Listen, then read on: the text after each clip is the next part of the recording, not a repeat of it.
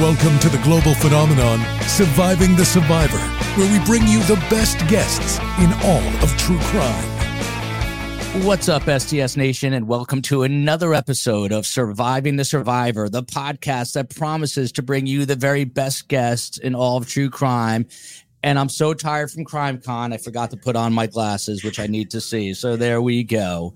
What a time it was at CrimeCon. Susan, Bob and I are absolutely exhausted. Rick was smart enough to not attend. Joking. It was a phenomenal time, and hopefully Rick will be there in May when it is in Nashville. But of course, it is a plot twist now in one of the most disturbing murder cases in recent history.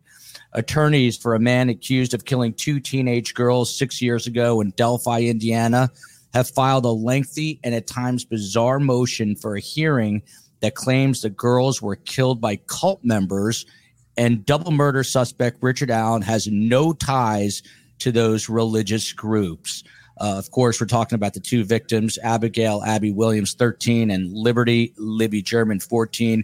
They are the young victims. We're going to focus on them and talk about all this. Our first time, we've got two new best guests. Cannot wait to introduce them. First one up, veteran CNN and HLN journalist Susan Hendricks. She anchored the network's live news program Weekend Express from 2016 to December 2022. Among her many assignments at HLN, Susan anchored extensive coverage on the Delphi double murder investigation, including the special report, Delphi Murders, Teen Girls Killer in Custody, along with retired veteran cold case investigator Paul Holes. Mm-hmm. Susan also anchored the Gabby Petito investigation, Where is the Fugitive Fiancé? And she recently sat down for an interview with the Petitos about their struggles. And of course, she is the author of Down the Hill, I should say. And Susan, perhaps most importantly, I just found out, is from New Brunswick, New Jersey, a stone's throw from where I grew up in Highland Park, New Jersey. So I feel that commonality. We welcome back one of the preeminent thought leaders on cults. I am tired, you can tell. Rick Ross is a cult intervention specialist and frequently a court expert witness concerning groups called cults. He is the founder and executive director of the Cult Education Institute and the author of Cults Inside Out. And certainly, last but not least, I met him this weekend at CrimeCon, Bob Mata II. He is a partner with the Chicago Criminal Defense and Kane County family law firm of Mata and Mata LLC. He concentrates his practice in family law, divorce, and criminal defense with a focus in felony drug cases, DUI, and weapons charges. But most importantly for this, you guys all know him as the host of the popular Defense Diaries podcast. Just a quick note, we are churning out more content than you can keep up with. The COE actually has a Best of CrimeCon coming out tomorrow afternoon, so that is going to be exciting. Keep an eye out for that. We could certainly use some support on either Patreon or YouTube. If you're unable to help there, please give us 5 stars on Apple Podcasts. That goes a long way as well. The merch store is open, survivingthesurvivor.com. A lot of you haven't been pushing that at all, but we've had our website up the entire time, and it's got all of our past episodes, so please check it out. And without further ado, check out, we put together what Susan and I know to be all-day news package on the story, a quick recap of what happened, and I believe this is it. I'm going to roll it because the COE disappeared on me. Here we go. On STS, victims are most important, so we begin with them.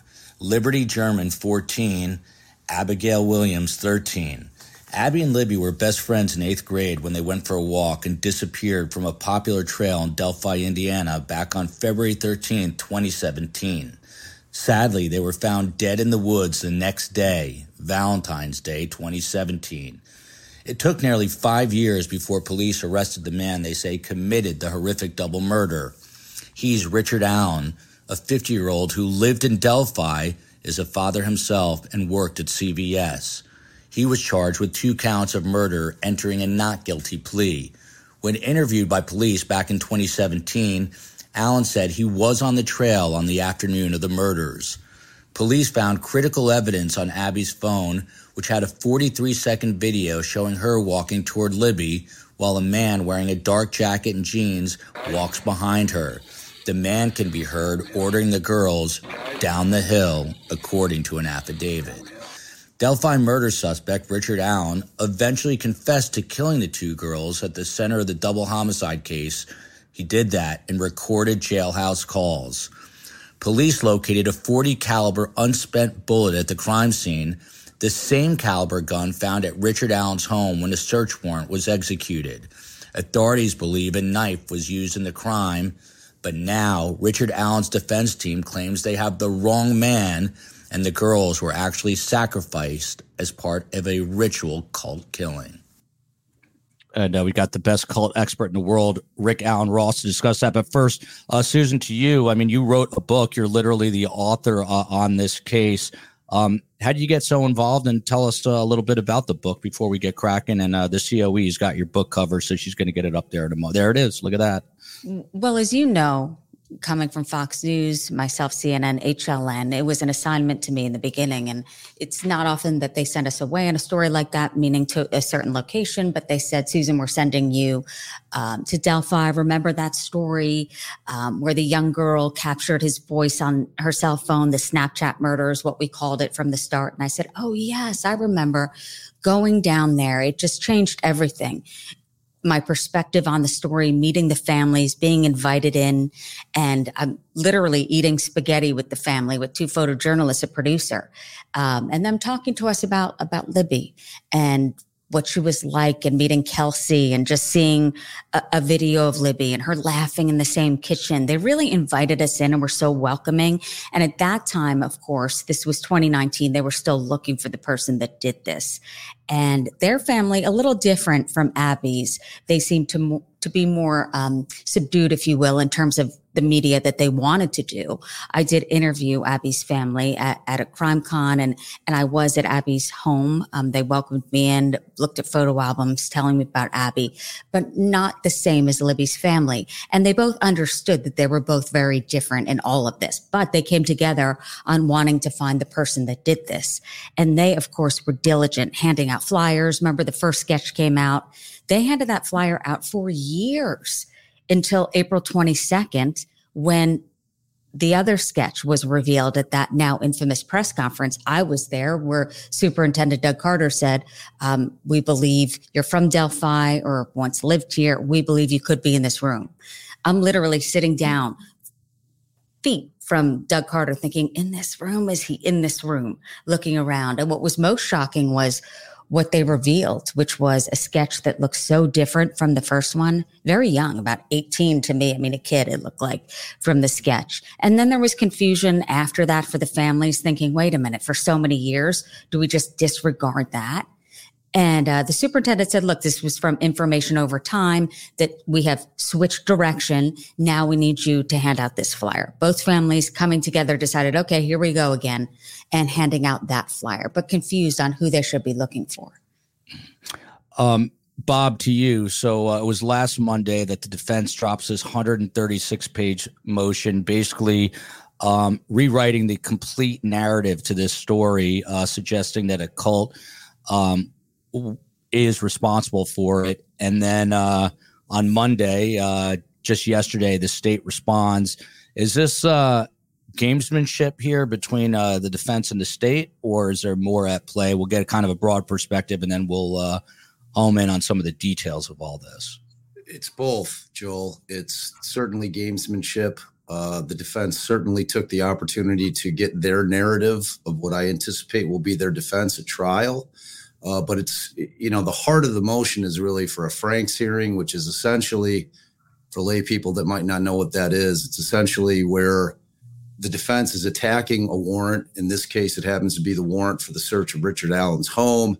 And they are saying, look, law enforcement, in order to get that warrant, in their affidavit, which was attached to the complaint for the warrant, which they then stood in front of the judge and said, okay, this is our probable cause, that they lied in certain aspects in order to get the warrant.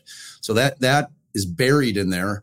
There's about 115 pages of their theory in terms of the Odinism, in terms of how Richard Allen couldn't have done it, alone. And buried deep, I think it's around page 105, they get to the crux of what the motion really is, which is saying, look, we need to suppress all the evidence that was collected during the search of Rich Allen's home because Tony Liggett, the detective that was working and conducted the search or went in and was the affiant on the affidavit, lied in terms of the probable cause in order to get the warrant. So it's both. Typically what you see in a criminal case is when the prosecution drops those PCAs, which we seem to be in the golden era of PCAs because between the Delphi probable cause affidavit as well as the Idaho 4 probable cause affidavit, the world kind of exploded in terms of lay people looking at these things and doing what I've been doing for 20 plus years, which is reading these and trying to vet them in order to try to prepare my case, because it's the first thing you get. And it's also the first thing the public hears. So the state has that advantage of being able to get their theory of the case out to the public. Typically it goes where it's not answered by the defense. The defense typically is not able to get out this type of information. So in a case like this, where most major trials, they take 2 to 3 years time to get to actual trial. So that sits there and percolates with the public, and it's always been my position with respect to defense attorneys. It's a major advantage for the prosecution because their theory, and that's what it is. Let's be clear. Prosecutors weren't there. Cops weren't there. Neither were the attorneys. So when these theories come out, that's all it is. So to have that out in front of anybody else and to have that be the only thing out is an advantage to them. So in this case, it's been very unusual. First, the defense basically had written a letter that was published. And that was when Judge Gull actually sealed the case and she gagged them because they had gotten their side of the story out, which is unusual. And that really caused her to say, okay, I'm shutting you guys down. You're done with the press. So then what they did with this thing, and Joel, I've been doing this for a long time, man. I've never seen anything like that. It read like a novel. It was insane, but deep in it. And I know we're going to get into it. There's a lot there that we need to dig into. Yep. And for those who've been living under a rock, Bob Motta is host of the very popular Defense Diaries podcast. Happy he's joining us. Of course, Susan Hendricks wrote the book on this case, literally down the hill. And no one knows cults better than Rick Allen Ross. I have to admit, Rick, never heard of Odinism until today. Until I researched this the other day. What is Odinism? How long has it been around? Who are members of this? Well, this is a pretty preposterous narrative that they've concocted, in my opinion. There's nothing really there that's substantial. But Odinism is a kind of, restoration of Norse mythology that has been embraced by white supremacist groups. The idea that they do ritual sacrifices to Odin and that the white supremacists are involved in that in Indiana, I think is ridiculous. And this basically harkens back to the 1980s during what was called the Satanic Panic, when a number of people came forward and said, look, there are all these Satanist groups. They actually sacrifice infants, children, and we need to be aware of that. There were many talk shows devoted to that. None, by the way, which included me. Because I refused to buy into it. I could never see where there was any physical objective evidence to substantiate any of these claims. And ultimately, police and various authorities would prove that this was all just anecdotal, that there was nothing there, and that many people suffered as a direct result of false prosecution in that regard. So I'm looking at this Odinism claim as very similar. I don't see anything that really supports it. I would be looking for some type of historical documentation about this cult group. Who is their leader? Where are they active? Who are the members by name? Where do they meet?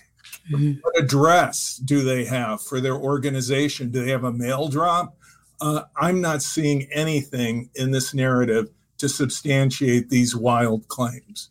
And no one knows more about cults again than Rick Allen Ross. I'm going to obviously circle back to him with some follow-up questions. By the way, the absolute best part of CrimeCon, besides meeting Bob Motta, and I didn't meet Susan Hendricks, sadly, was meeting all of STS Nation, the members that were there.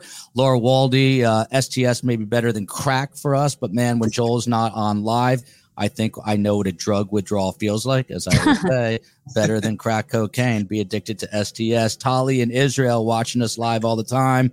Look at that new picture, kissing your pup. You got to send me a picture of that dog.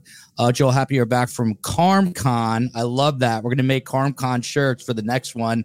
Excited for this. Hey, guys, so glad to meet you and Bob at CrimeCon. What a great event. Powerful. Great to meet you as well, AJ. Really awesome. And believe it or not, the COE already booked rooms for Nashville, if you can believe that. So we are heading back for Nashville at the end of May. I was just finishing up the Surviving My Biggest Case from earlier. If you have not seen the most recent one, it is Jim Van Allen talking about profiling a killer in Toronto, Ontario, Canada. It is definitely worth a watch. It's awesome. And shout out to Dr. Shiloh. We need to get her back on. LA Not So Confidential. I met your producer in LA or at CrimeCon. I'm so tired, but that guy was great, walking around in basically a Santa Claus outfit. COE, if we got a picture of Carm signing autographs, that was a highlight of my life. I spoke to my mom today. I said, how'd you like it? And you know what she said to me? Joel, I never think about the past. I only move forward. She already moved on. It's over and done with until the next CrimeCon. She will not give me an inch of anything. She has moved on from it. So, Susan, back to you. This 43-second video. It shows Abby, as we know by now, walking on this high bridge toward Libby while a man wearing a dark jacket and jeans walks behind her. The man can be heard ordering the girls down the hill. That is the title of your book. This is really the crux of the case. And you talked about that initial sketch where, the suspect looked much younger. What do you think about this defense motion? Do you think that they're just trying to muddy the waters and create that quote unquote reasonable doubt? Speaking to what Bob mentioned earlier about the general public knowing probable cause affidavits, right? We all know it. We can see it now and reading through it. I think the defense knew exactly what would happen, that the media would talk about it, podcasts would talk about it, everyone would talk about their theories. And it makes you wonder, did they think about a way to get around the gag order? I think yes. I do. I wonder what Fran Gull will say in response to it. To me, it was ridiculous. It was maybe facts of the crime scene sprinkled in to this 136-page just made up theory. And what do you have to prove? And I think about all the trials that I've covered at HLN and sticking out the most, and I said this on Court TV at CrimeCon, is the Casey Anthony trial. And do you remember defense attorney coming out and saying it was the father and this is why, and it was Kaylee, and what really had to be proved during the trial? So I'm wondering if this is just out there. Again, jury selection. Is this tainting the jury? In my opinion, yes. And so what do you have to prove on what was stated? I think it was I can't even speak to it other than that I think it was just made up and false. And McClelland responding saying it's colorful, dramatic, and highly unprofessional. And I agree. We'll see what happens next. By the way, shout out to Susan's husband. She told me he designed that set behind her, and it looks pretty awesome. So she married the right guy, that's for sure. Ned Smith says, Bob Motta is the master of this case, in all caps. So excited he's here, as we are. So the Prosecutors podcast, and by the way, shout out to them. They won Podcast of the Year, well-deserved, and Bob was in the running for that, so he's going to win that in Nashville, no doubt. But the Prosecutors podcast tweeted out the following, Bob. They said, when the defense files 130, by the way, they went to Harvard and Yale. They said 135 pages, but I'm pretty sure it's 136 pages. So anytime I can correct someone that went to both Harvard and Yale, I will do that. So when the defense files, they wrote a 136-page motion that doesn't start its argument until page 105 and doesn't cite law until page 135. An 8-page response is exactly what is called for. The Delphi prosecutors responded to a horror movie script with facts and law. Do you agree with that tweet? actually, Brett's a dear friend of mine, and I actually beat him to the punch. You should have pulled up my Twitter account because I said about that. It was, look, it was a measured response by the state, which is exactly what I would have expected. They didn't acknowledge the Odinism claim. They didn't acknowledge the 115 plus pages of what some people consider to be fantasy. And they went directly to what I was saying, which is the heart of the motion, which is a Franks hearing, wherein we're concerned with whether or not Tony Liggett lied in order to get the warrant. Like, that's the heart of the thing. Like, and to go what Susan was saying, what she said with respect to, there's no question that this was strategic on behalf of the defense in order to get their narrative. I fully anticipate that this is going to be their trial strategy. I do not think that they will pivot from this. I think that this thing, when it goes to trial, we're going to be hearing everything that we saw in that motion and the memo, because that's where their head's at. There's certain, and look, as far as the Odinism thing, if you strip that out and you just look at some of the things that they pulled, and I need everybody to understand that everything that they got in terms of evidence and information came directly from the state. Okay, that's what happens in discovery. They were tendered all these reports. They got things from these cops. And now I want to mention Click, who was one of the three. There was Click, Ferenczi, and Murphy were the three officers that had continued to investigate this angle based on what the crime scene looked like. And Click made a statement after the defense had filed this memo, and it was essentially saying, look, they went too far. This is not what we're saying. And essentially they said that no one in law enforcement believes that it was a ritualistic killing. So that was kind of a big statement to drop after the memo coming from one of the people that the defense is citing. So, as far as is the evidence that they talked about in there, I'm interested to see it, because that's not whole cloth. That is people that were interviewed. Those interviews came from police reports. The 4 people that they name in there, which I think that they shouldn't have done. I think that this should have been filed under seal. I think Judge Gull is going to be furious with them. Mm-hmm. And I think that they're going to pay the price for it. I think ultimately what's going to happen is that she's going to rule, because look, the way that a Franks hearing works is they're going to get Liggett up on the stand, and he's either going to admit or he's going to deny that he lied to the judge. Now, if the judge finds, okay, look, the defense put on 2 witnesses that said that this is not what they said to you, and you changed it in terms of trying to get this warrant, then the judge will say, okay, I'm going to pull those out. Now, the question becomes, if you pull out the reckless and or intentional lies by Liggett, does the probable cause affidavit still have enough? And I'm talking about for the warrant of the house. People, I don't want people getting confused that we're talking about the probable cause affidavit for the arrest. They're 2 entirely separate things. We're talking about the search of Richard Allen's home. That's what they're attacking.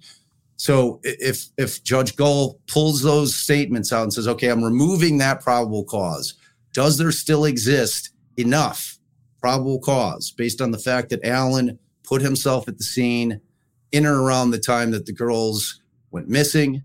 And the rest of what they had in there, minus the witness statements in terms of what the person looked like and some of the timeline issues. If she says, I think there's enough, the motion gets denied. It's that simple. So, because really what the defense is concerned about is the unspent casing, because if the search to the house goes, the gun goes, the .40 caliber weapon that matches the unspent casing that was found in between the girls at the crime scene. Okay, so it's a big deal. They need that. Now, whether or not that's going to be effective at trial, I have long thoughts on an unspent casing and them being able to use tool markings to match those 2 things when it was ejected as opposed to shot through a barrel. And the case law bears that out. But nonetheless, they want to have the opportunity to use it, because when you're dealing with a jury, most of the time experts X each other out. Mm-hmm. Because you're going to have one expert saying one thing for the state, and you're going to have the other one for the defense saying the thing that they need to say for the defense. And the jury's not going to, they're not going to give it any mind anyway. And what they're going to remember is that there was a shell casing that was found in between the girls that matched the type of weapon that Richard Allen had. So it's a very powerful tool to get in front of a jury, no matter what the experts say. So that's really what the attack is.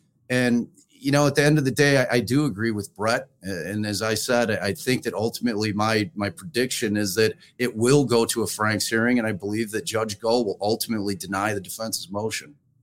Very interesting. By the way, Bob had the best shoes at CrimeCon. If he sends me a pic, 'cause I didn't take a pic, I will post them on Instagram. And I didn't know this. Bob Motta's father, powerhouse attorney, he represented John Wayne Gacy. That is no easy feat, the notorious serial killer. So the more you know. Tara Ellis says, did I see a preview pic that Mike King is coming on? He is coming on tomorrow, Profiling Evil. He'll be talking about Rex Heuermann, who's going to be in court tomorrow, and the Long Island serial killer. Rick, to you here, Anna Lissette writes, one thing fairly certain, Delphi has now reached cult status of West Memphis 3 stature. No matter what courts decide, people will argue about it forever, wonder when famous music and film stars will weigh in. What do you think of this comment? You think she's right? Well, I think that we live in a time of conspiracy theories and misinformation when people are often caught up in kind of an alternate universe, a fantasy. And I think this particular cult claim, though, has no real basis, no factual foundation. I mean, who are these Odinists? Where do they come from? And I think that before people use the word cult, they should be very specific. They should be able to, in a very concise way, delineate how they define this group as a cult, who is the leader, what is the history of the group, and how does the group's behavior parallel what they are saying about the crime scene and what they are saying about the crime itself. I just don't think there's anything here. There's just nothing. It's just conjecture and creating, in my opinion, a false narrative. Kay writes, Susan, to you, the prosecution is sure fighting like hell. And by the way, we need to get some of the details. I have some graphics I built. We'll get to those in just a minute. But the prosecution is sure fighting like hell to keep the cameras out of the courtroom. They should be embarrassed for us to see that they didn't do anything in 6 years but spin their wheels. They got nothing. Easy to come down on both the defense and the state a lot of times, but people like to knock prosecutors. What do you make of this comment? I don't mean to put you right in the middle of it, but I will, Susan. I feel like a bit in the middle of it. What Kay's saying, she has a good point to it. And the superintendent, Doug Carter, said throughout, look, I know that people want to know more. And I think it was the perfect storm to what Anna said, commented on before this, is that it's created this conspiracy theory case, if you will, because of what they didn't tell the public throughout the 5+ years. And they wanted to be sure that they didn't have false confessions. They were hoping for what I believe was that one call, that one tip. So they put the tip line out there and they said, please, we need your help. Abby and Libby need your help. So that to me invited the public to say, oh, they need our help. We're in. We're all in. But how in do they really want it? Because then they said, wait a minute. We don't want you solving the crime. We don't want you putting side by sides next to the sketch. And it created this culture of trying to solve it. People who really cared about Abby and Libby, but I believe it did get out of control a bit during this. I remember first going in to interview Sheriff Tobe Lesenby at the time and seeing a sign that said, be careful, the media could be listening. I mean, that it was, do not say anything to anyone throughout. And I believe that created a snowball effect to what we see now. But to the defense, I remember early on when they did write that letter, then before when they first came on, they said, look, we need time to get caught up with this case. Well, I think they did a deep dive, obviously, saw this, maybe looking at the conspiracy theories that were already out there. But what they did do is take away the talk of, which I was talking about it on a lot of news stations, was the confession to his wife and his mom. All of a sudden that went away. All of a sudden we're talking about cults. So what maybe they attempted to do is happening. We'll see what Fran Gull says about it. Bundy Data says, Susan, right back to you on this one, since you know the case inside out, as does Bob, but I want to get to him on a defense question. Did they call in the FBI or the Indiana forensic people like we have the Florida Department of Law Enforcement here in Florida, which is where I happen to be, who was called because the population was 3,000 and they needed pros? Were the feds called in early on or no? This took close to 5 years. Yeah, they were in early on. They were. And I called my cousin in the FBI and asked him about it. And he said, look, if they're missing, they're called in no matter what. When the bodies were found, they have to be invited in. I know that they were in. I remember them speaking at the first press conference saying, look, we're here arm in arm. We're going to put billboards. We're staying till the end. But then I feel like maybe they weren't given much information. I believe it was their duty to watch the tip line, if you will. I don't know if they were given all the information or maybe that they worked cohesively. Again, the superintendent always said, look, we're working arm in arm with the FBI, but it does make me wonder, I don't know for a fact, but it makes me wonder how much they were really let in. Rick, to you, I'm just curious. I mean, over your career studying cults, how often do you see defense attorneys using the cult defense, if you will, like they are here? Do you see, it's kind of a Hail Mary, I guess, but do you see it more often than we think we see it? No, I think this is very unusual that they've come up and concocted this bizarre theory. Are there cults that kill people? Have there been cult leaders tried for murder? Absolutely, there have been. There have been horrendous crimes committed by cult leaders and cults. But typically, we have the name of that leader. We know that the leader's name is, for example, Yahweh ben Yahweh in Florida, who ordered his followers as an initiation to kill someone. And of course, we know the name of David Koresh, who had a heavily armed cult in Texas that met with tragedy. So what I'm looking for is, where's the substance? And I think it denigrates the suffering of cult members and the serious threats that cults pose to our country, to our local citizens, when you make up a cult. And in that way, you kind of create a situation where people are likely to dismiss the idea that a cult could be responsible for something, because they'll say, well, maybe it's like those Delphi murders. It's just made up. Mm-hmm. And this isn't real. So what I'm thinking is that the defense is not doing anybody any favor by using this storyline to try and get their way out of a situation where the evidence is compelling and they're trying to have evidence thrown out. Kathy reminded me that Bob had dragonflies on his shoes, not to minimize the importance of what Rick Allen just said. Robin Ray says, can the gentleman named by the defense, Bob, as the Odinist, have a defamation case? We do have his name. It was released publicly.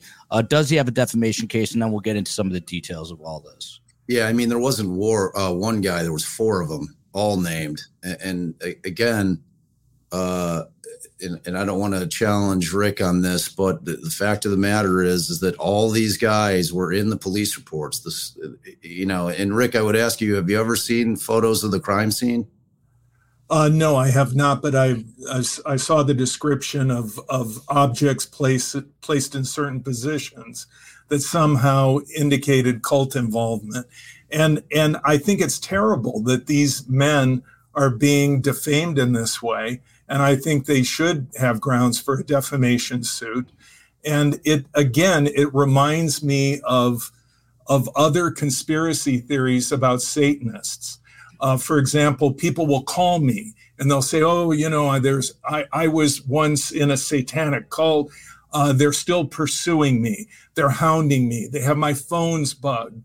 And so what I typically will say to them is, you should go to local authorities. And the next thing they say is, oh, the police are in on it. The police are part of the conspiracy.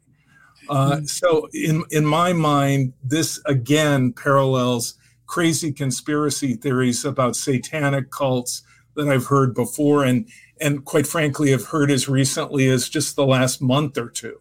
I mean, I get these calls, but when I ask people to give me very specific details on how this group exists and its history and so forth, they fail to come up with anything very convincing or of any substance. And let me respond, Joe. And I want to ask you, and I'm in the same position that you are. I have not seen the crime scene photos. We have, in fact, gotten a description, if we're to believe what the defense put in its motion. And again, they do have access to the crime scene photos. So I'm assuming that what they described is very close to what we will actually see at the time of trial. Well, I'm not sure why you're making that face, because what I want to ask you is no, I'm making that face because my dog is barking at the background. Which by the way, I love, because we are dog friendly on ST. We don't go through one show without a dog barking. So no worries, Rick. But continue on. I got a big piece myself somewhere around here. I think I'm on track for an Odinist that is trying to break in. There you go. I guess what my question to you is, at the time of trial, and we don't know if it's going to be televised or not, but once it becomes public record, the crime scene photographs are going to be released. And I guess my question to you would be, and you're an expert, it's not my foray, it's not my lane. I don't pretend to know about cults. It's not what I study. I studied the law. And what I would ask you is if and when we are able to see those photographs and you look at them and they strike you as either one of two things, either a ruse wherein somebody said, okay, I'm going to try to make this look like it was a cult killing by placing the sticks and creating these so-called runes, painting this F on the tree. And, at that point, would you have to acknowledge that maybe it wasn't completely made out of whole cloth, because it's one of two things. Like the amount of sticks I think we're going to see is not the amount of sticks that would be placed on the girls in order to try to hide the bodies. Okay. I'm not getting that impression. My friend Brett, who, from the Prosecutors Podcast, he had tweeted, sometimes sticks are sticks, right? And sometimes they are. And sometimes sticks aren't just sticks.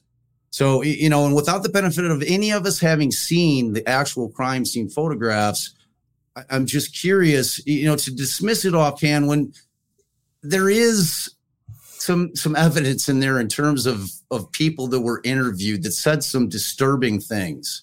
Now there was a guy that I'm not going to name, one of the other four, an individual that allegedly confessed to his sister that he was at the scene. And that and this is again drawn from the police reports. The defense isn't making this up out of whole cloth.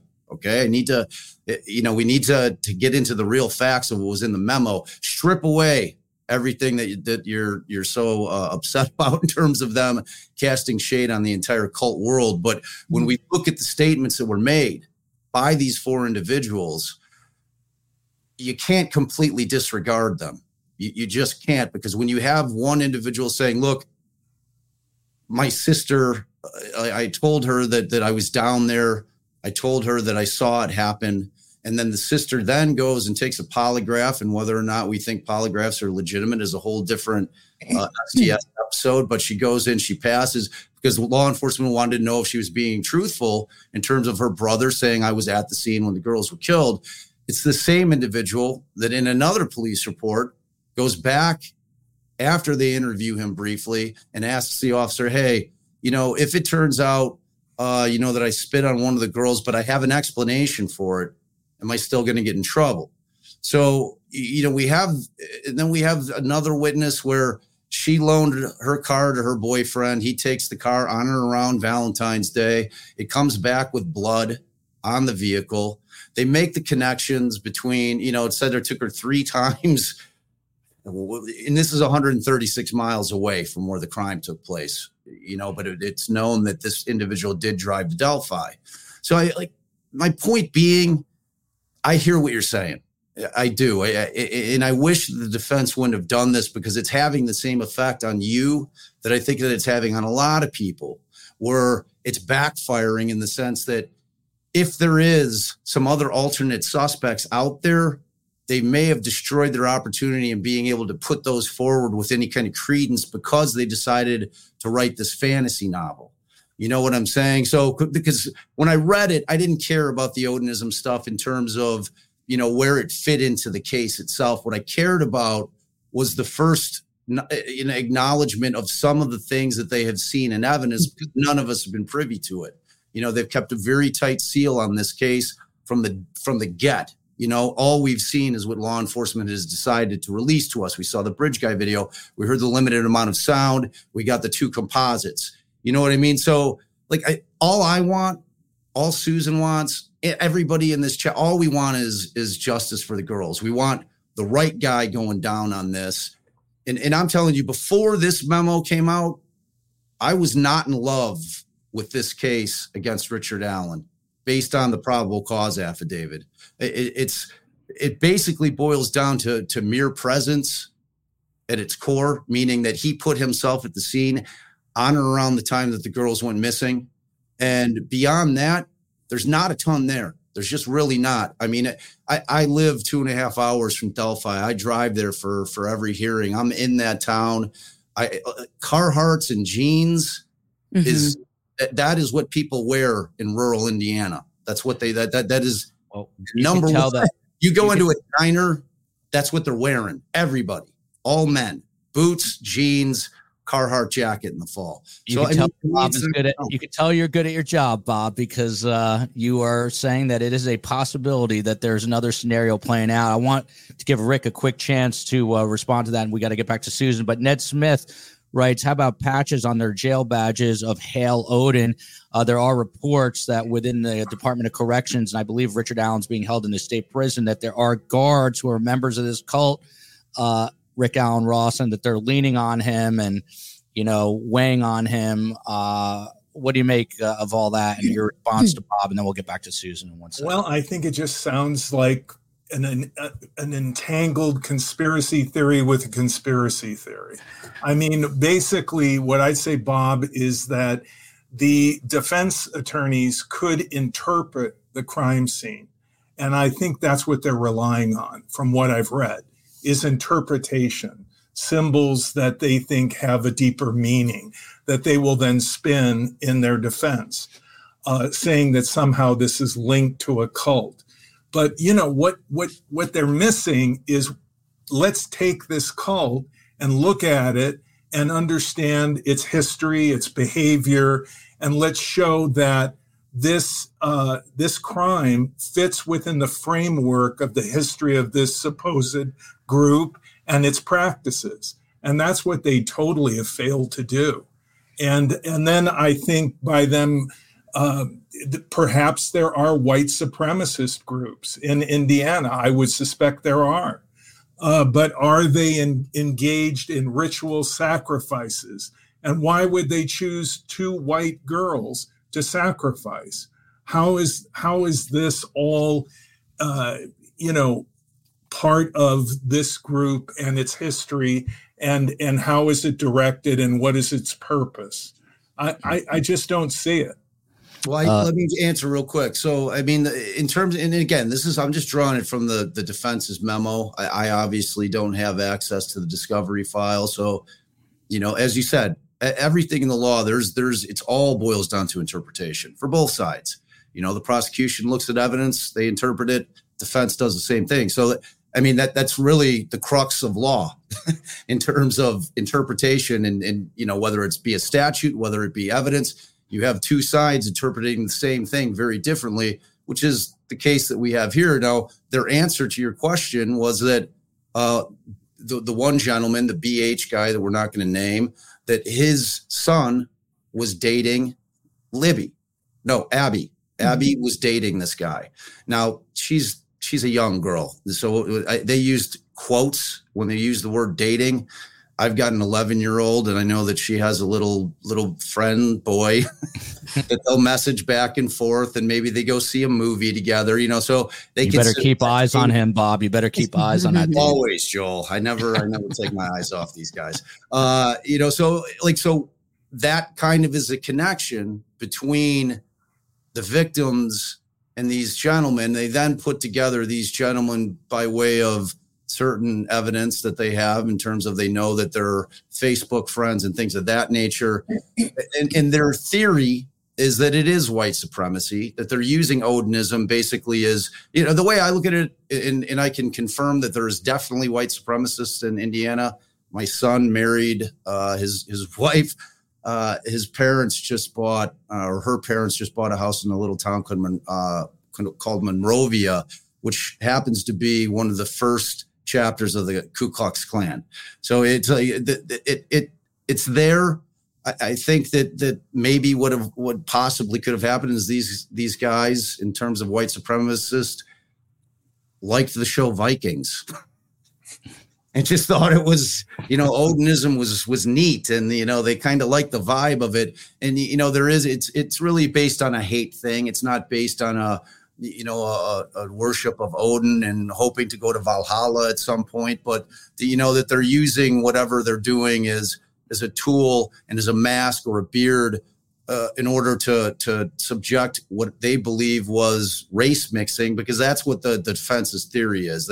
They had said that one of the two girls, that one of the mothers was dating outside of the race, and that was the motive for it. So, I think this is just becoming more and more impossible to believe. I mean, it's interesting, but I honestly have to tell you, Bob, that I don't know of any cult that is a white supremacist group or otherwise that embraces Norse mythology and that somehow has a history of this type of behavior, sacrifices. What I can tell you is that there have been urban myths about satanic ritual abuse and satanic sacrifices for years, but they turned out to be just smoke and mirrors, no substance, nothing.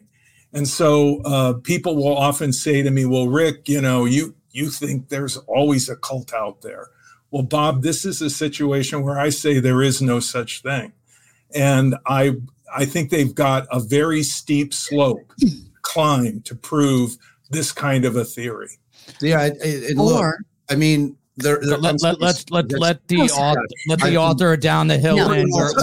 I'm just listening to a very logical conversation, truly am, between Rick the expert and Bob, who's the attorney. And I don't think that people who believe this, and they are out there, because people have texted me, they're all in, they believe it. Not anyone connected to this case. And maybe they're no longer friends. I digress. But so the back and forth, does it just take one juror? Does it just take reasonable doubt? Are they going to logically talk about this like we are and have that conversation? And Bob, I wanted to ask you a question on the probable cause affidavit. Do you think it's redacted enough to where we will see more evidence than the unspent bullet? Because reading Brian Kohberger's, it was very different. I mean, that was full of evidence. Do you think there will be more in Richard Allen's? So it's a great question. And I spent, I don't know how many hours debating people. And I ultimately had to start doing podcast episodes to try to make people understand. So I've handled some pretty heavy duty murder cases in my time. And essentially, when you get a probable cause affidavit for an arrest, because that was what a lot of lay people were saying, oh, well, they're holding back evidence in this PCA. There's going to be more. And what I've found in my 20 plus years of practicing law is that when law enforcement goes to the prosecutors, and I just wanted it to be clear that these PCAs are not drawn up in a case like this, are not drawn up by law enforcement officers. Yes, the affidavit is signed by them, but it's based on the cops going in or the sheriffs going in and saying, look, this is the evidence we have. The prosecutors then draft these because they understand what the standard is that needs to be met in order to get it. The law officers, if you've got a PCA for a burglary, yeah, a law officer can write it. When you've got a PCA for a complicated murder that has a lot of moving parts, it's almost always going to be a prosecutor. And I have no doubt in this case that it was the prosecution that drafted the PCA. And I'm just going to tell you, at the time that they're drafting it, they're putting forth their best foot. And the reason that they do that is for two reasons. The thing that I was talking about prior, because this is the state's first opportunity to get their case in chief out to the public at large, which is the very jury pool that we're all concerned about the defense motion affecting. It has the same effect when the prosecution brings out their probable cause affidavit. Everybody that's out there that's saying, Richard Allen's the guy, nope, that's not hearing anything else, is basing that opinion on that document and nothing else. So it cuts both ways. So the state knows that. So they're not going to hold back powerful evidence in a PCA. And beyond that, they know that the defense is going to absolutely be attacking that at trial. And prior to that, in motions, they're going to seek to quash the arrest based on, and we're seeing it now. I mean, first they're attacking the warrant. They want to try to knock out the bullet. If they can get the evidence suppressed from the warrant of the search of Richard Allen's home. They then have to remove all of that from the probable cause affidavit for the arrest. It then leaves. So, the matching of the bullet through the unspent casing to his weapon, that comes out of the PCA. All the things that were found at the house that were included in the probable cause affidavit for the arrest then are removed. And then the question becomes, was there enough probable cause for the arrest? So it's a staged attack on it. And Rick, to your end, I wish, frankly, because again, all I care about is making sure that they have the right guy. Mm-hmm. And you made a great point, because when I was comparing the two affidavits for probable cause between Delphi and Idaho 4, you've got one, this being the Idaho 4 case, which has heavy evidence of guilt. It leans heavy guilty in my estimation. Mm-hmm. As you see, online and social media, that's getting attacked as well. You've got two camps that have formed in that. I always try to reserve my opinion until the actual evidence is heard at trial, because I'm an attorney, and because that's what we should all do. I mean, it's fine for people to speculate to a certain extent, reasonably and with caution. But when it gets dangerous and people are pointing fingers at other people, it becomes a different thing altogether. But then you look at Delphi, and that very different. It read thin to me. It read to, there's a saying in the law, mere presence is not enough. And we know the fact that they buried this statement from Richard Allen that he gave either the day that the girls went missing or the day after to a resource officer, and that got buried for 5 years, shows you kind of what was going on with this investigation. All right. I mean, when I read it, it disturbed me so much, because much like you, Susan, I've been following and involved with trying to understand what happened to the girls for years. So when the arrest came, I was obviously jumping into that. But, I'm worried. And it's not me rooting against Richard Allen being the guy. It's me worried that he might not be the guy based on the evidence that they've been able to produce. So I hope that they have. And I always tell people, I'm like, look, once the arrest takes place, that is when the majority of the investigation takes place. People have this misconception that once an arrest is made, well, they're done. Law officers are celebrating. No, they're just digging in. They have more access to the defendants post-arrest than any time prior to. Mm-hmm. That's when they're getting into the house. That's when they're getting into all of his devices.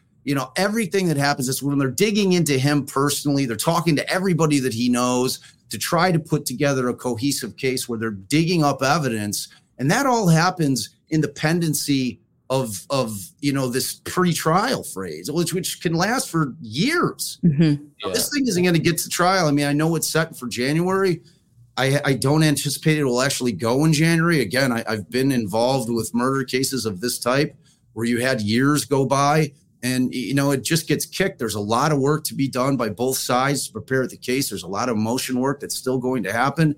So, I mean, in my opinion, I think that what was in the PCA initially was what they had at the time. That doesn't mean that they haven't collected more evidence. But the one thing that I did, again, stripping away all the Odinism stuff, I'm digging in for what matters in the motion. And the one thing that they put was that, pursuant to the evidence that they've gotten from the state, that they found nothing on Richard Allen's electronic devices connecting him to the girls or to the Odinism thing. To me, what I care about is the girls. Mm-hmm. It always becomes a thing. Were they lured there by someone, or was just total happenstance? So, I mean, that's been my experience in terms of probable cause affidavits. The state typically puts their best foot forward. They're not going to hold back their strongest evidence and if you look at it like this, the defense is getting it anyway. You know what I'm saying? It's the old cliche.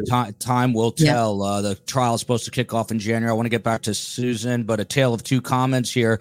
And I guess the defense is sort of doing their job just by the fact that podcasts like ours are now discussing this, and the fact that I invited Rick Allen Ross, a cult expert, to sort of vet out what Odinism is. But Tali says, but wasn't the crime scene a little strange with the sticks and all, followed by this comment, Odinist narrative is completely nonsensical. So the two defense attorneys here are Bradley Rossi and Andrew Baldwin. Again, Richard Allen's legal team, and I haven't brought a photo, so those of you who do not know, here is Richard Allen, the three different faces. He has lost a ton of weight in the Department of Corrections and having a lot of issues mentally and physically. But Richard Allen's legal team argues that Carroll County Sheriff Tony Liggett, who we've talked about, quote unquote, chose to hide crucial information from the search warrant affidavit and provided false statements in said search warrant affidavit. So basically, they are building the case that he is hiding stuff, that the state is hiding evidence from things of evidentiary value from the state. Their defense, as we mentioned, now talking about this ritualistic sacrifice that Rick Allen Ross is not buying, an entirely new narrative. And then in this 136-page court filing, I'm going to bring up this graphic here, and we will read it together. I'll get Susan's take. There is overwhelming evidence, according to the defense in this case, supporting the following: that members of a pagan Norse religion called Odinism, hijacked by white nationalists, ritualistically sacrificed Abigail Williams and Liberty German. That is the exact language. Susan, you just heard Rick basically shake his head. We don't have a leader of this cult. He's not buying it. What did you make of it when you first heard about this? Well, I think what Rick is saying is completely valid, being an expert on this. And what Bob is saying, if you strip away everything else, and it really comes down to what they believe Liggett did to get that search warrant. And the prosecutor, Nick McClellan, saying, look, it was based on a conversation he had with Rick, who said he was there. Again, this is in October before the arrest, that what he was wearing on the bridge, and saying that that's enough information to get that search warrant. So I think it boils down to that, to what Judge Frankel will rule on the search warrant. Because if there is no more in that probable cause affidavit, as Bob spoke to, if it is the unspent bullet and that's thrown out, then they're in trouble. Then what happens next? So I think the ruling by Frankel obviously will be telling. Rick, to you, just a comment. I mean, these are the comments we're getting. I'm covering your face here, which I'll uncover in a second. Hijacked by white nationalists, just too weird. But Rick, Indiana is kind of known to be a hotbed of, neo-Nazi activity. But this whole Norse mythology, I mean, it just doesn't jive with you from what I can tell.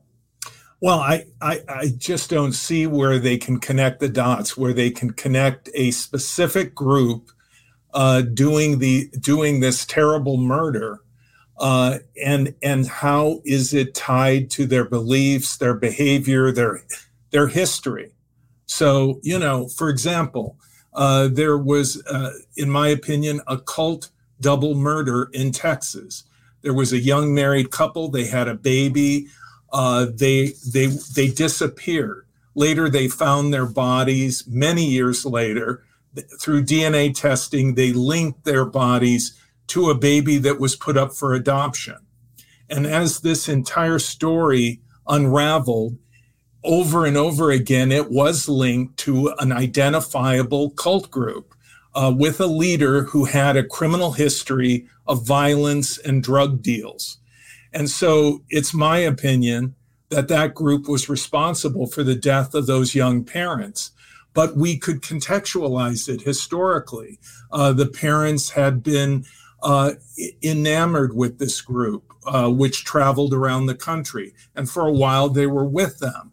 And in fact, the group had their car, which they later told the family that they could buy back from them. So there were ties to the group. The group had a history, and you could create a plausible foundation, I think a very solid one, that the group was responsible for the deaths of this young couple. Now, how is the defense going to create that same foundation about this supposed cult group that really, I don't think they've really cited a history or a pattern of behavior that would connect to this crime? This is an interesting comment. I think they meant, the white nationalism here, social media connected KK to the murders, not law enforcement. But Susan, the bigger question back to you. In your opinion, how has the social media landscape changed sort of the the way these mega cases are perceived in the court of public opinion. How much time do I have? You have all night, Susan. You're from New Jersey. You're from New Brunswick. A stone's throw from Highland Park. You have all night. I am. So you're saying I can wrap it up quickly. Yeah. I think it changed it significantly in so many ways, not only with social media, also podcasts as well, and just the community that's really engaged in these cases. And there's some that I've seen who mean well, who are rooting for justice for Abby and Libby, and that's great too. But then there's also people who maybe go down that rabbit hole and know that the headline, you can click on that, and usually there's no name or face to it. It's just kind of this odd site. But I think that changed a lot of things. And I don't think Delphi law enforcement, I think it was evolving with the case. And I think that they saw this as it was going on and saying, okay, wait a minute. Because during the case, I remember a detective saying, look, stop putting up side-by-side photos. You're implicating people online. How can you do this? You're subject to a lawsuit here. But then I felt like, obviously, there's no stopping this. So it goes both ways in terms of people who are out there advocating for Abby and Libby and want good things to happen. But then the rumor mill and the rabbit hole, it's never ending. So you kind of have to go in logically and get the information you want and then decide on your own what the evidence is. And that will be key. So I'm not sure I wonder what you guys think, if you think cameras will be allowed in the courtroom and if you think they should be. Bob, quick answer on that. Court cameras, yes or no? Well, oddly, the defense wants it and the prosecution doesn't, which is unusual. True. So I think ultimately Frankel is not going to allow cameras in the courtroom. And it's strange to me the defense is asking for it. And the state is saying, no, thank you. Maybe they will because of all the theories and now that we just saw what the defense released, maybe that will just add fuel to the fire if there is no cameras in the courtroom. We'll see, though, what she decides. Yeah, my show, so you all know, is officially off the quote-unquote rundown. As Susan knows, we usually have a rundown. I put together my own little form, and it's off the rails, but I love it. So, Rick, keep an eye on this comment. I'm going to put up a graphic for you. Allie Law says, even if the Odinist angle is silly, what about the ritualistic nature of the crime scene? Is Rick denying that the scene as described has a ritualistic aspect? And this is straight from the motion here. Let me get rid of this comment. This is straight from the motion. Attorneys say Libby was found at the base of a tree with 4 tree branches of varying sizes intentionally placed in a very specific and arranged pattern on her naked body. The 14-year-old was positioned flat on her back with her left arm stretched above her head, touching the base of the largest tree, and her right arm positioned along the side of her body. Both her hands were covered in blood. What say you, Rick? Is this ritualistic or is this just coincidence? Well, I think it's a matter of interpretation, and perhaps the murderer, it had significance to that person, but how does it link to a specific cult group? Is there a history of sacrifices being made in exactly this way that creates a factual context for us to understand this ritual sacrifice? I mean, we need more than just the interpretation that it was a ritual sacrifice. It could just be the bizarre way in which the perpetrator wanted to stage the crime. Other than that, I don't really see how it connects to an established historical cult. So, Bob, back to you. By the way, Nick with a very logical comment. We don't have all the evidence, which is what I think most of the guests have been saying tonight, and we will when this trial proceeds, if it ever does. It's moving at a snail's pace. But, Bob, let's look at this statement. This is part of the 136-page motion filed by the defense. The evidence in the memo, it says, Bob, was found scattered over no less than 10 hard drives and several flash drives provided by the prosecution, meaning that the defense is not making wild accusations, but rather primarily relaying facts on and information that is backed up by the prosecution or the prosecutor's own discovery, even discovery that the prosecution just provided to the defense as late as September 8th, 2023. What do you make of this part of the motion, Bob?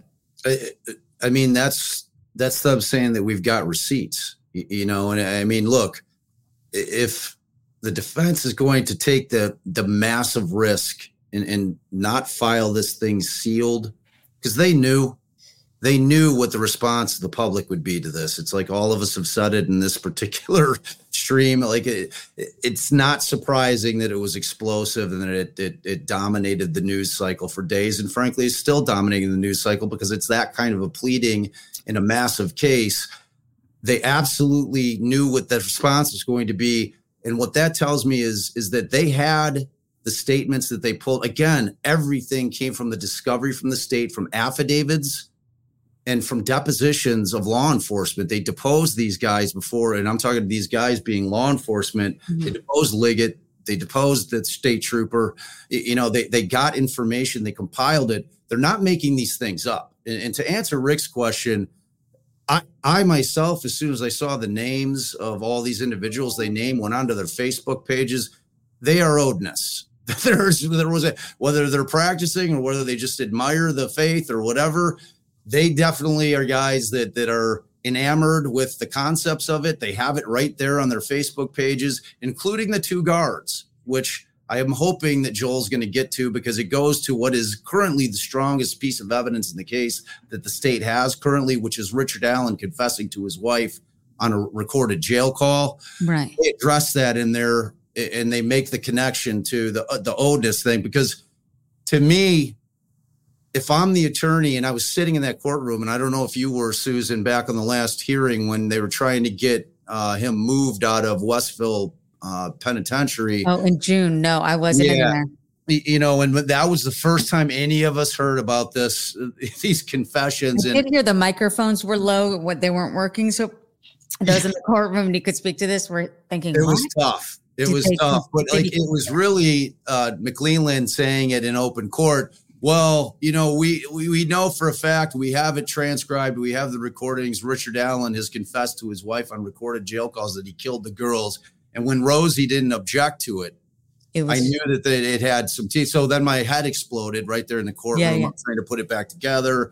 And it was unbelievable. So that became the strongest piece of evidence that they have. It far outweighs anything else that they put forward. So to me, when I was reading through it, I'm like, okay, well, where are they going to get to? How are they going to address his confession? And then they finally get to it. So I began to wonder if all the Odinism, because it's going to be established that these two guards had these patches on their state issued uniforms. It's like that is not made up. These two guards were wearing these patches. Sergeants, they were the same two guys that at that hearing that the defense was saying, look, I'm trying to come in and have my attorney-client meeting to prepare for trial, and I've got this guard with a handheld camera standing outside of a window filming my guy. Yeah, Bob, I don't have that part of the motion, but I do have this. This is a direct quote from the defense filing of last week about the Department of Corrections officers, and the quote goes as following: "Not coincidentally, members, Odinists of the same pagan cult are employed as corrections officers for the Indiana Department of Corrections at Westville Correctional Facility. It is inside of the cold concrete walls of the maximum security unit of this dilapidated reformatory that Richard Allen is being threatened, intimidated, and mentally abused." So, Bob, that's part of what you were referring to. It's exactly what. Yeah, it's exactly. I'm sorry, Rick. Go ahead. Rick, go ahead. Here's the thing: Anton LaVey established the Church of Satan, and it received a great deal of attention, a great deal of publicity, and certainly there were Satanists, people that followed Anton LaVey.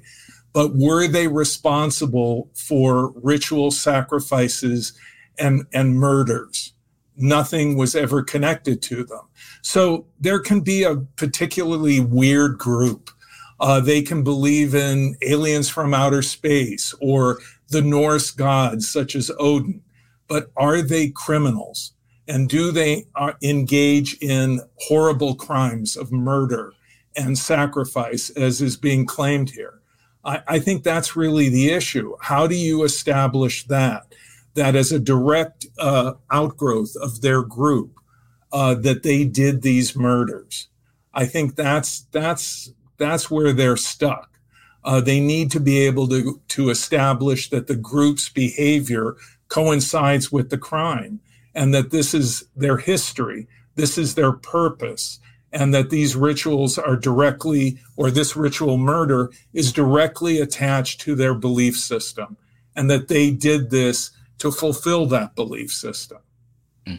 Venus Gal, I'm not going to bring this comment up, Rick says, if Richard Allen was there and admitted to being there, which he did, if anyone else is responsible, he was with them. Is it possible, Rick Allen Ross, that Richard Allen is a member of this Odinist group, or is that just insane? He could in fact hold some of those beliefs. He could have hung around these Odinists, but the idea that this is all organized by that cult and that it's part of their belief system. I mean, why did that not come out in his discussion that was recorded between himself and his wife at the jail? I mean, and how would you connect all those dots? I mean, this just really seems to be a rather fanciful, layered upon layer conspiracy theory. By the way, you know, the state's watching, and Rick Allen Ross is about to get a big check to come testify in this case. Real quick, and then I'll get to you, Bob. But Rick, staged or posed, what's the difference? Is there a difference when it comes to cults between staged and posed?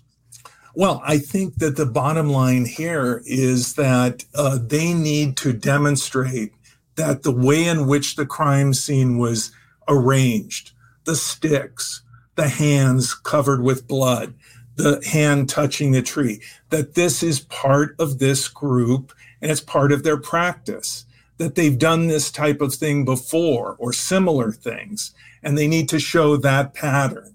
I mean, that is the way that cults have been connected to horrible crimes, is by people inside the group discussing the practices of the group and how it linked to the crime, people that were witnesses to other crimes that the group committed.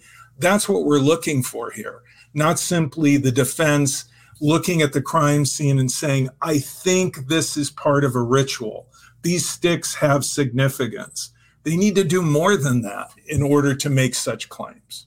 Frankie Figs, Bob knows what he speaketh about. And the most important comment, I just subbed to Defense Diaries channel, which means that Bob is now buying me a I want to get back. I want to get back to Susan Hendricks on this, and then Bob will let you back in here. Sometimes I get hate mail if I'm giving two of the three guests too much talking time, and I got to make sure that doesn't. Hearing Susan speak, so that's I got to be careful with that. And you can send your hate mail to bobmott@hatemail.com.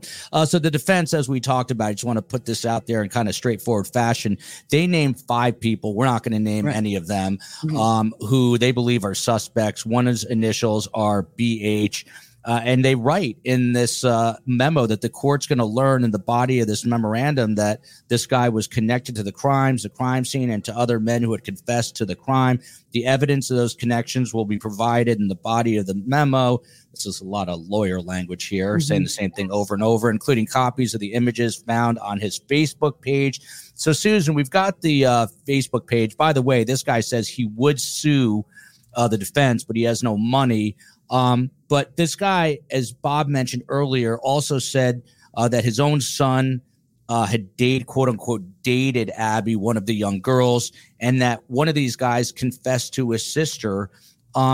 Susan, I mean, if that is true about the confession, doesn't that open up a gigantic, massive, enormous can of worms? Well, I think the 130 plus pages is an enormous amount of information, theories.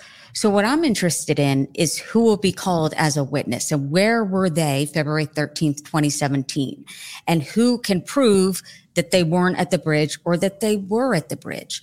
What stuck out to me in covering this for so many years, and there were a lot of names thrown around, as we all know in this case, no one was ever arrested and charged until it was Richard Allen. To me, that was telling.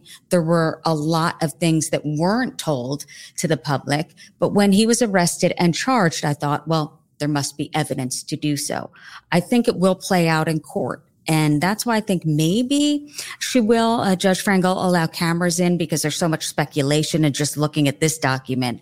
I think it comes down to what they can prove, not their theories, what they can prove. And did they organize something on that day? I'll go back to what Becky Patty told me when I first met her and first interviewed her. She said, look, Libby, it seemed like last minute that it wasn't planned, where she said, hey, Grandma, can you take me to the bridge? And then to Kelsey, can you please take me to the bridge? And Kelsey said, I felt like a bad sister. I was always saying no. So I thought, okay, I'll be nice. And I said, but help Grandma do something. So it wasn't an exact time that they had to be there. So this whole group organized all of this without knowing, with waiting for Abby and Libby specifically. So there's a lot of holes here, and there's a lot of speculation and a huge storyline that anyone could fill in the blanks. But really it comes down to me, evidence. Who's on the witness list? What can they prove? And we'll see it on the stand. By the way, shout out to Mikey S., who became a YouTube member. We really appreciate that. I always say best guest, better community. A question from STS Nation member Amy Rhyme. Love the dog. Love the dog. Don't worry. By the way, the COE is going to kill me, so I'm thinking of getting another one, which I have to be careful about hearing that dog bark. But Susan, we have a guest named Amy, an STS Nation member named Amy Rhyme, and she wrote me a question and said, "Can you please ask Susan?" And it goes as follows: has anybody heard Richard Allen's voice? None of the different videos and podcasts have mentioned how Richard Allen's voice sounds, and how his coworkers, wife, and friends did not recognize his voice. The Down the Hill voice is a very distinct voice. Your answer. Yeah, that's a great question. And it's something that many people have thought about. Even friends and family of mine, my father, an attorney, saying, what do you mean they can't find the guy? His voice and his walk, can't they get the guy? And then at that press conference in April, where he says, guys down the hill, didn't guys sound very different? It did to me. I don't know if it was in the order that was on the recording. Doesn't sound like it. He sounds very young and friendly, and then down the hill. But you never, I saw videos, I believe it's from his wife's Facebook page that I saw soon after his arrest, where he doesn't really talk much. There's something, you hear his voice at times on that, but right. To have no one recognize the voice, or if you're a family member, can you explain it away? Because who would think that their husband or their father would be able to kill two young girls, brutally murder two people without knowing that? Can you explain it away? Is that part of the denial? I don't know, but that would be interesting to see and to hear from him. By the way, Susan sounds way too sweet to be from New Jersey, but I'm going to take her word on it. This is my sweet voice. It changes, I bet. I know how that goes. The Jersey comes out. I guarantee it. So, Bob, someone asked us earlier, very early in this entire show, about the spent .40 caliber bullet. And by the way, they found a gun that uses a .40 caliber ammunition in Richard Allen's home when they executed that search warrant. But someone asked about the evidentiary value of a spent casing versus an unspent casing. Can you address that very quickly? Yeah, before I do, I want to get back. I deferred to Rick, but I want to get back to the confession thing, because remember, it is the biggest piece of evidence. And by the way, Richard Allen confessed 5 times, but go ahead, Bob. So the answer is, they call it tool markings. They used to call it ballistics. Now they call it tool markings. In unspent, there has not been one case in U.S. history where they have gotten a conviction based solely on an unspent casing being ejected from a weapon. Now, Mike King, who you're having on tomorrow night, him and I were on Vinnie Politan. Yeah. Vinnie asked him that question. I felt terrible to say, Mike, because Mike gave it a 10 out of 10 in terms of powerful evidence. I felt bad. I was like, oh, Mike, that's not exactly true. And Mike came and he said, I did research that night. And you're right. It's not true. By the way, I got to interrupt for 1 second to tell you, Vinnie Politan saw Carm from across the a podcast row, which was enormous, and came running up and he gave her a bear hug. Carm couldn't believe it. She was winded, but happy it was Vinnie Politan. Go ahead. The best. I heard it's like a fingerprint, but I don't know much about the unspent bullet either. So it's new. Yeah, and the difference used to be back when they could maybe rely on ballistics a little more heavily in terms of it being somewhat conclusive scientifically was back when all guns were handmade. Now everything is machine made. Essentially, every barrel that's coming out is identical to the other.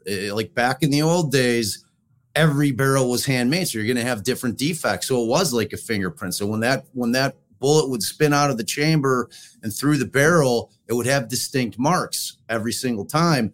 When that went away, when everything started being made in factories and just pressed out, I mean, occasionally can you get defects in there? Of course, but for the most part, not so much. I mean, I could just tell you that in the legal world, that has gone by the wayside as being definitive scientific evidence where anyone should be convicted, especially in a case that's a death penalty case. So, I mean, it's got evidentiary value. How much is going to depend on the jury. Again, like I said, the experts are going to X each other out. Typically, if you get jurors that hear, look, they found a bullet of the same caliber to one of the most popular owned type of caliber weapons in the entire country, which is 40 caliber, it's still going to resonate with some jurors. You know what I mean? It's like, even though they're not going to really be able to match it that way, it's not powerful like DNA. You know what I'm saying? Yeah. It's just not. So, I mean, but it still has evidentiary value to the jury.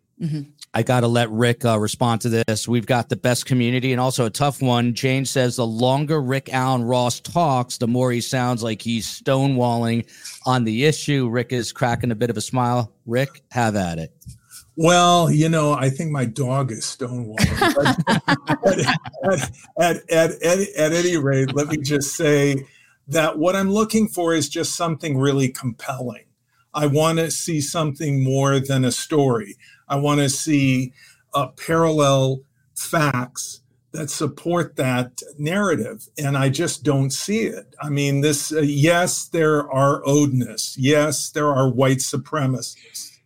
But how does that directly relate to this particular crime? I mean, is there a group with a leader who has a pattern of behavior that would lend itself to this narrative? And I'm not aware of such a group.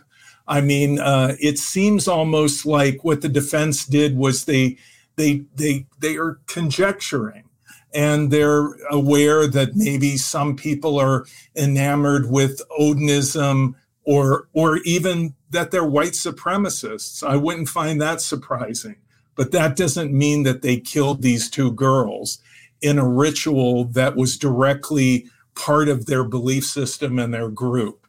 And so what we want to see is perhaps other witnesses coming forward during the trial that will say, well, I also was in this group. And this is what I witnessed firsthand as a member of the group. I saw them do violent things. They preached about violence, and this led to this crime.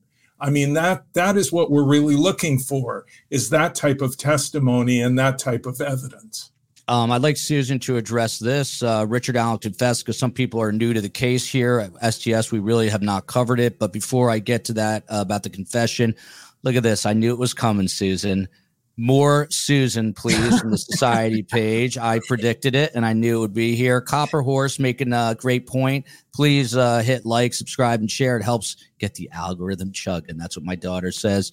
And look at this. I'm going to get drunk in Nashville.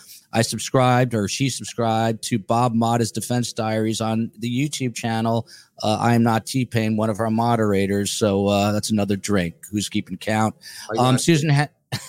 Susan Hendricks. What about these confessions, Yeah, I was on with Vinny, speaking of one of the best, that after that hearing where we heard about the confession, and then we waited for the documents, I believe. And then in the documents, it says that he was eating paper at one point. So it seemed to me very much that maybe he was acting a certain way after these confessions, because it's obvious that you're being recorded, right? In prison, you let the caller know and the person know. So to me, that said that I can't explain why he would confess unless he had just had it and wanted to tell his wife and his mother. But I feel like it was trying to explain it away with the eating of the paper, and then that picture of where he did look terrible, look thin. And then I believe on the stand, and Bob, you were there, didn't they have the warden on the stand saying, no, he's actually treated equal? And, Sheriff Tope Lesenby was on the stand. We'll see how they explain those confessions away. And I guess it will be the guards, right? Right. And that was like, I had deferred to Rick, but that was my bigger point. So like, that was the thing that I wanted to see if they were going to address in the memo. Because as I've said, and I'm going to keep saying it, the most powerful evidence that we know of right now is the fact that they have the man that they've accused of killing the girls confessing to it to his wife, who theoretically is talking to the person that he trusts most in the world. Over a phone line that's been recorded. They transcribe it. So then I'm like, okay, well, that, like, when I'm sitting there as not podcast Bob, but defense attorney Bob, I'm like, oh my God, what a nightmare. It's like the nightmare scenario where the wife is calling and like, okay, my husband just got off the prison line confessing to me what is going on. The lawyers are jumping in the car. They're driving out to the prison and saying, what is happening? So, and they did address it. And it's like, that's what I was starting to say. I'm curious is because they knew that these guards did have these Odin patches, and I don't know if they're actively practicing, if it's a concept they just like. I don't know any of those because I don't know the individuals. I know that, again, I went onto their socials, and they clearly are enamored with the concept of Odinism. Whether they're practicing, whether they're part of a larger group, I don't know. But I do believe that the defense is going to be able to prove that these two guys, and they were absolutely filming them. I was watching it during the hearing. They admitted to it. They said that the camera was broken in the particular room that they had set up for the attorney-client visit for them to prepare for trial. As a defense attorney, I was disgusted by it. It's like, I mean, they have to be able to prepare for trial without ears of the state listening in. So then it gets fleshed out in this motion that it happens to be these exact two guards, these two sergeants, that were sitting there filming, and that they were turning Richard Allen's chair towards the window that they were filming behind so they could see his mouth. Now, what I took great exception to in that particular memo is the way that they did it, where they basically quote, they say, Richard Allen was in such a position that he was being watched to where he could not say, hey, these guys told me that if I don't confess to killing the two girls, that they're going to kill my wife and family. So, and they put that in quotes, but then you have to read the footnote where Rosie says, look, okay, Richard Allen didn't actually say this.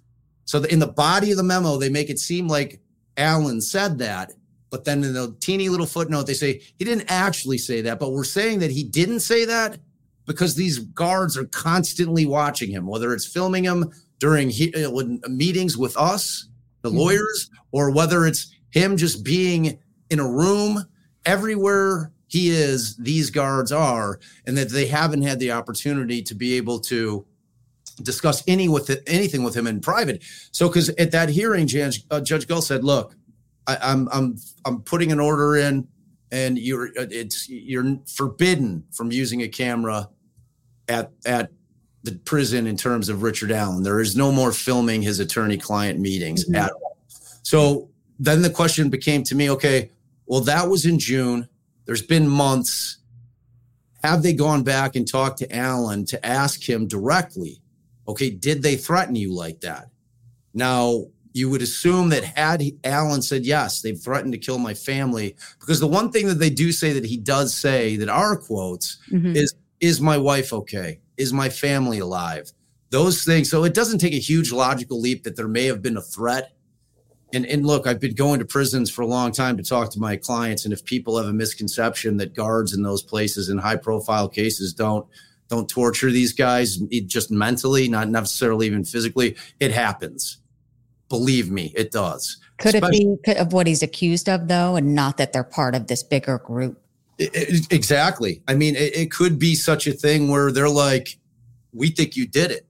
You know what I'm saying? And like, we want you to, they could look at it like they don't think that they have great evidence either, but we know you did it.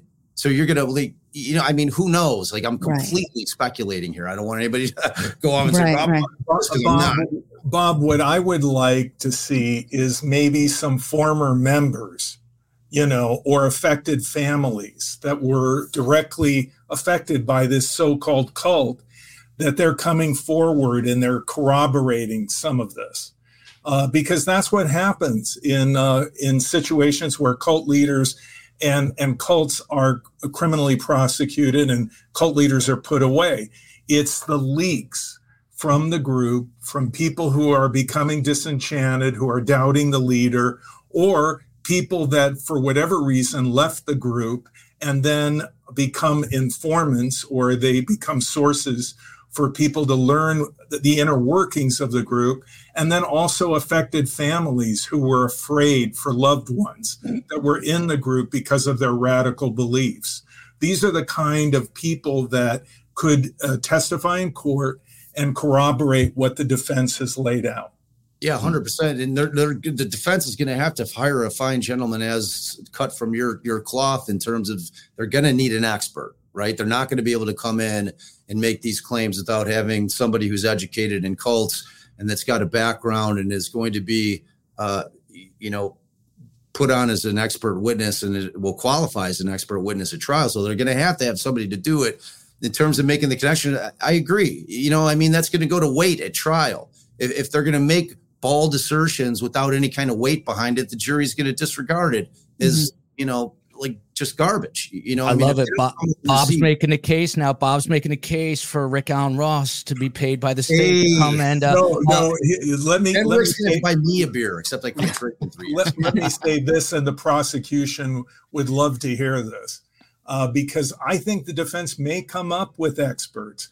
They'll come up with experts on more or less satanic ritual abuse cases. Or they'll talk about, we understand when these groups do ritual murders and so forth. And I would urge the prosecution to really dig in before they do voir dire on those witnesses, because probably they have testified in satanic panic cases in the past. So what you really want is fact witnesses that are going to testify about the facts that they know about this group, not someone who says, I'm an expert on ritual abuse, and I can tell you that ritual abuse is real, and I see things in this crime scene that somehow link to my theories on ritual abuse. That type of expert testimony, I think, could be discounted, and I hope that the prosecution will blow them out of the water, frankly, and voir dire. But what you want are fact witnesses who can really create that foundation that the defense needs to really create who can substantiate the facts in such a way that this group is real, that it really exists, that it isn't just a defense strategy. Yeah, and Joel, let me answer that real quick. What's fascinating about this is that they're going to subpoena each of these named guys. Now, BH had an alibi. Like he clocked into work and he clocked out of work. We'd have to believe that he got somebody at work to clock him out in order for him to have been at the bridge. Is that possible? I suppose. But it's like the more people you infuse into a conspiracy, the harder it is to keep, loose lips sink ships. So, the more people that are involved, the less likely it becomes. But, like I'm more interested in like the E kid, there's the kid who confessed to not one, but both his sisters and who had the conversation with the cop. There's 3 other guys.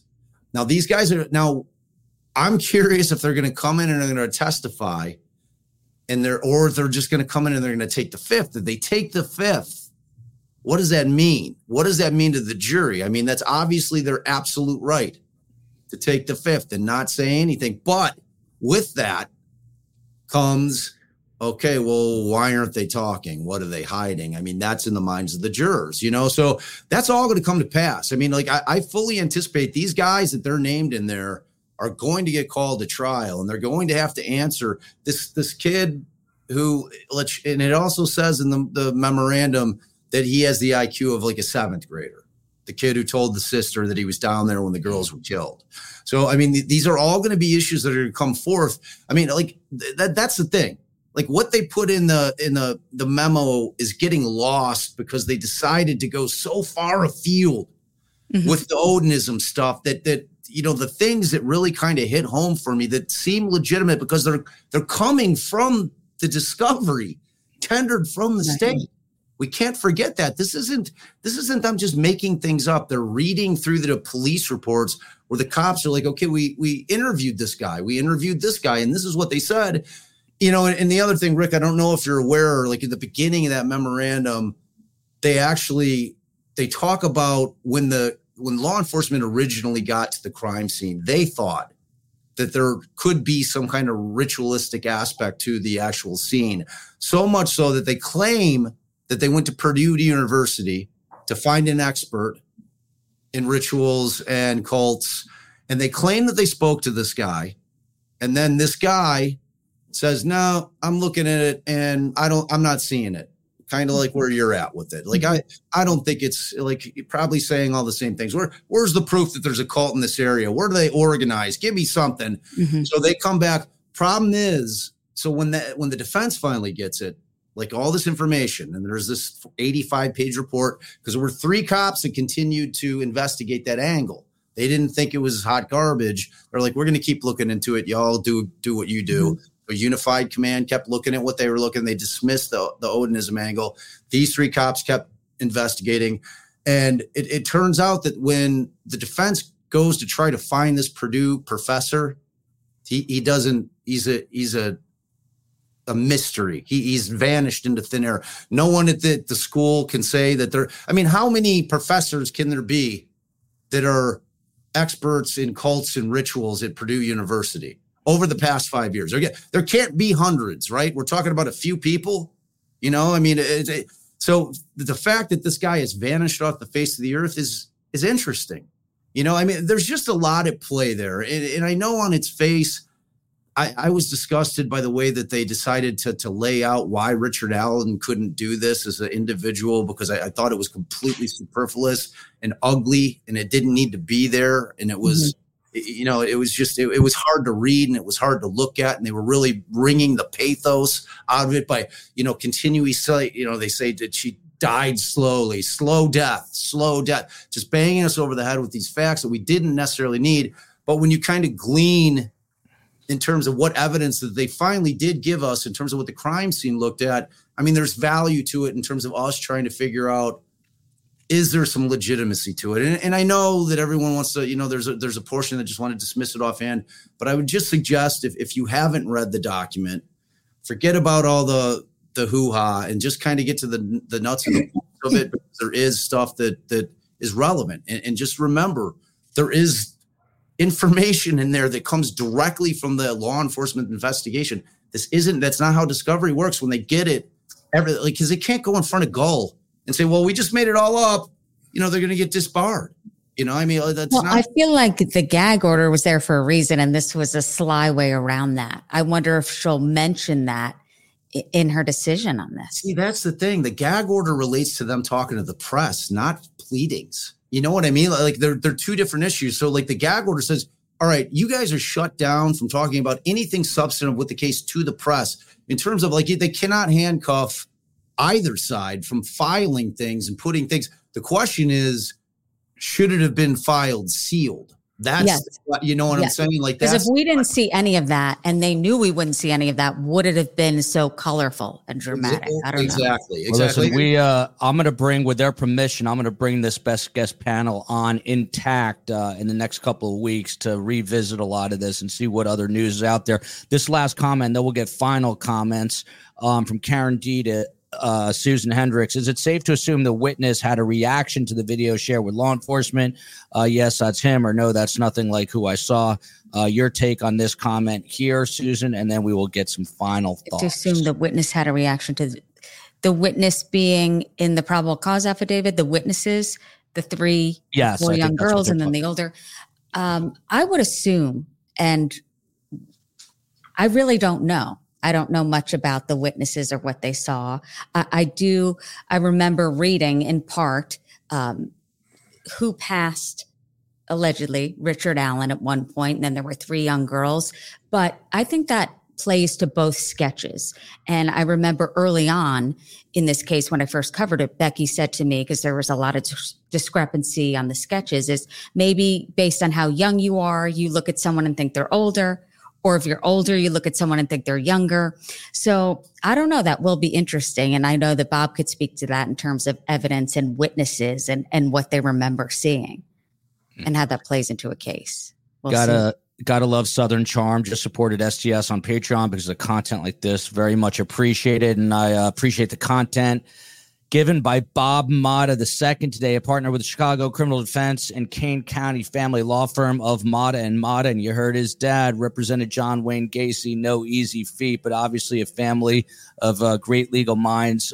Most importantly for this discussion, this Bob Motta is host of Defense Diaries, and we're going to get his wife, Allison, on as well. She was tending to more important business like weddings. Bob, when is this trial going to start? Because they said January. And right now, you think, at this very early stage, if the trial happened today, would Richard Allen get acquitted, do you think? I don't even like it's hard for me to guess. It's like we see, and like we've all talked about, it's all about interpretation of the evidence. We've heard the state's interpretation of it. We've heard the defense's interpretation of it. Until it gets vetted at trial by both sides, we don't know anything. You know what I mean? All we know is 2 theories out there that neither of which have been vetted at trial. And like, it's the thing that I'm always preaching about on my Twitter account. I'm like, it's okay to form an opinion because we all do initially when we read a PCA or we hear about a case, but don't make it your final opinion until the thing gets litigated at trial. All the evidence has to be vetted, period, for both sides. That's the only way we can come to a conclusion. To do anything other than that is ridiculous because we're just going on emotion. We're not going on fact.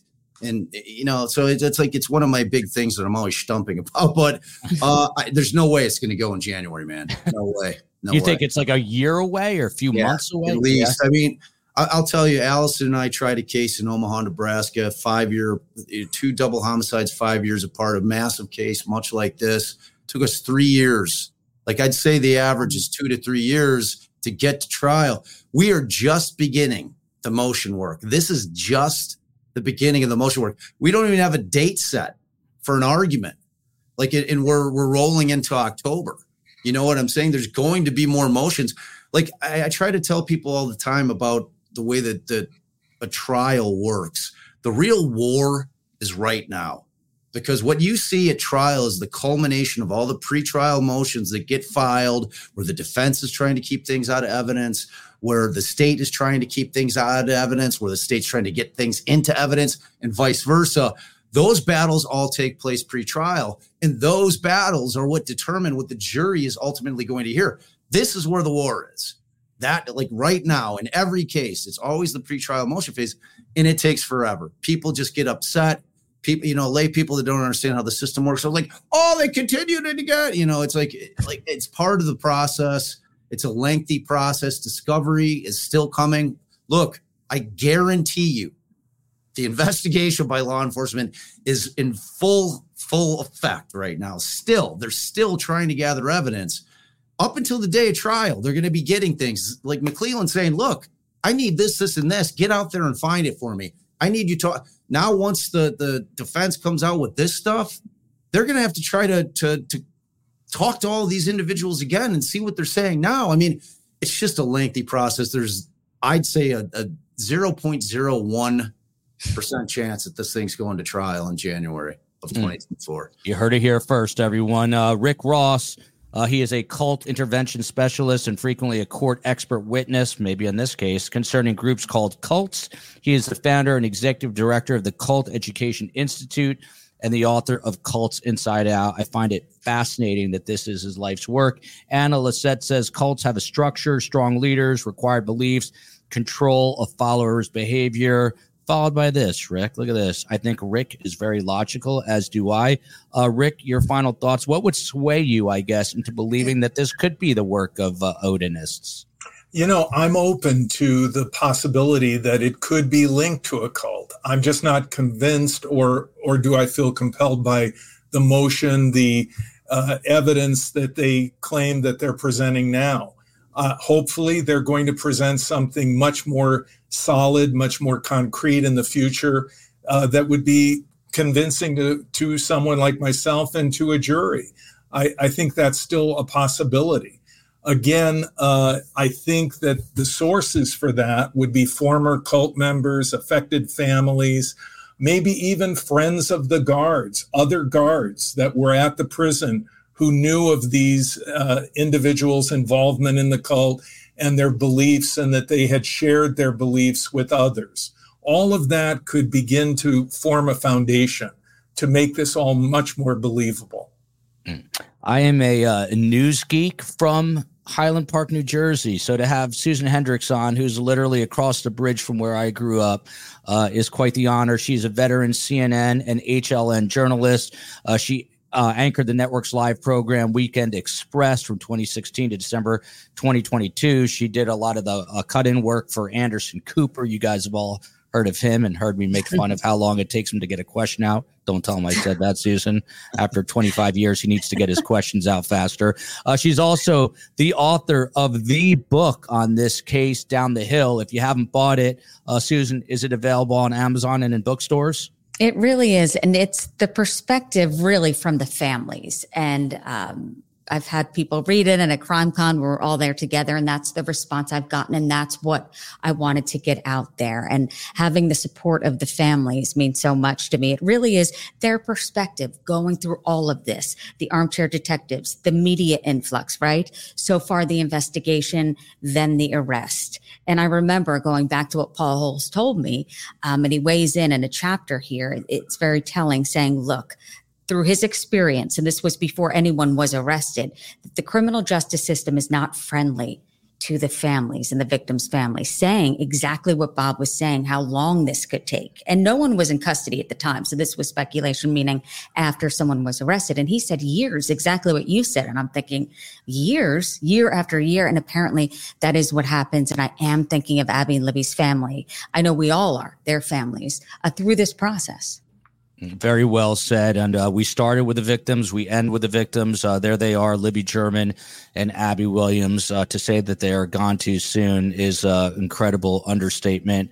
And as Bob said many times during this episode, at the very end of the day, it's just about getting justice for these young victims and their families.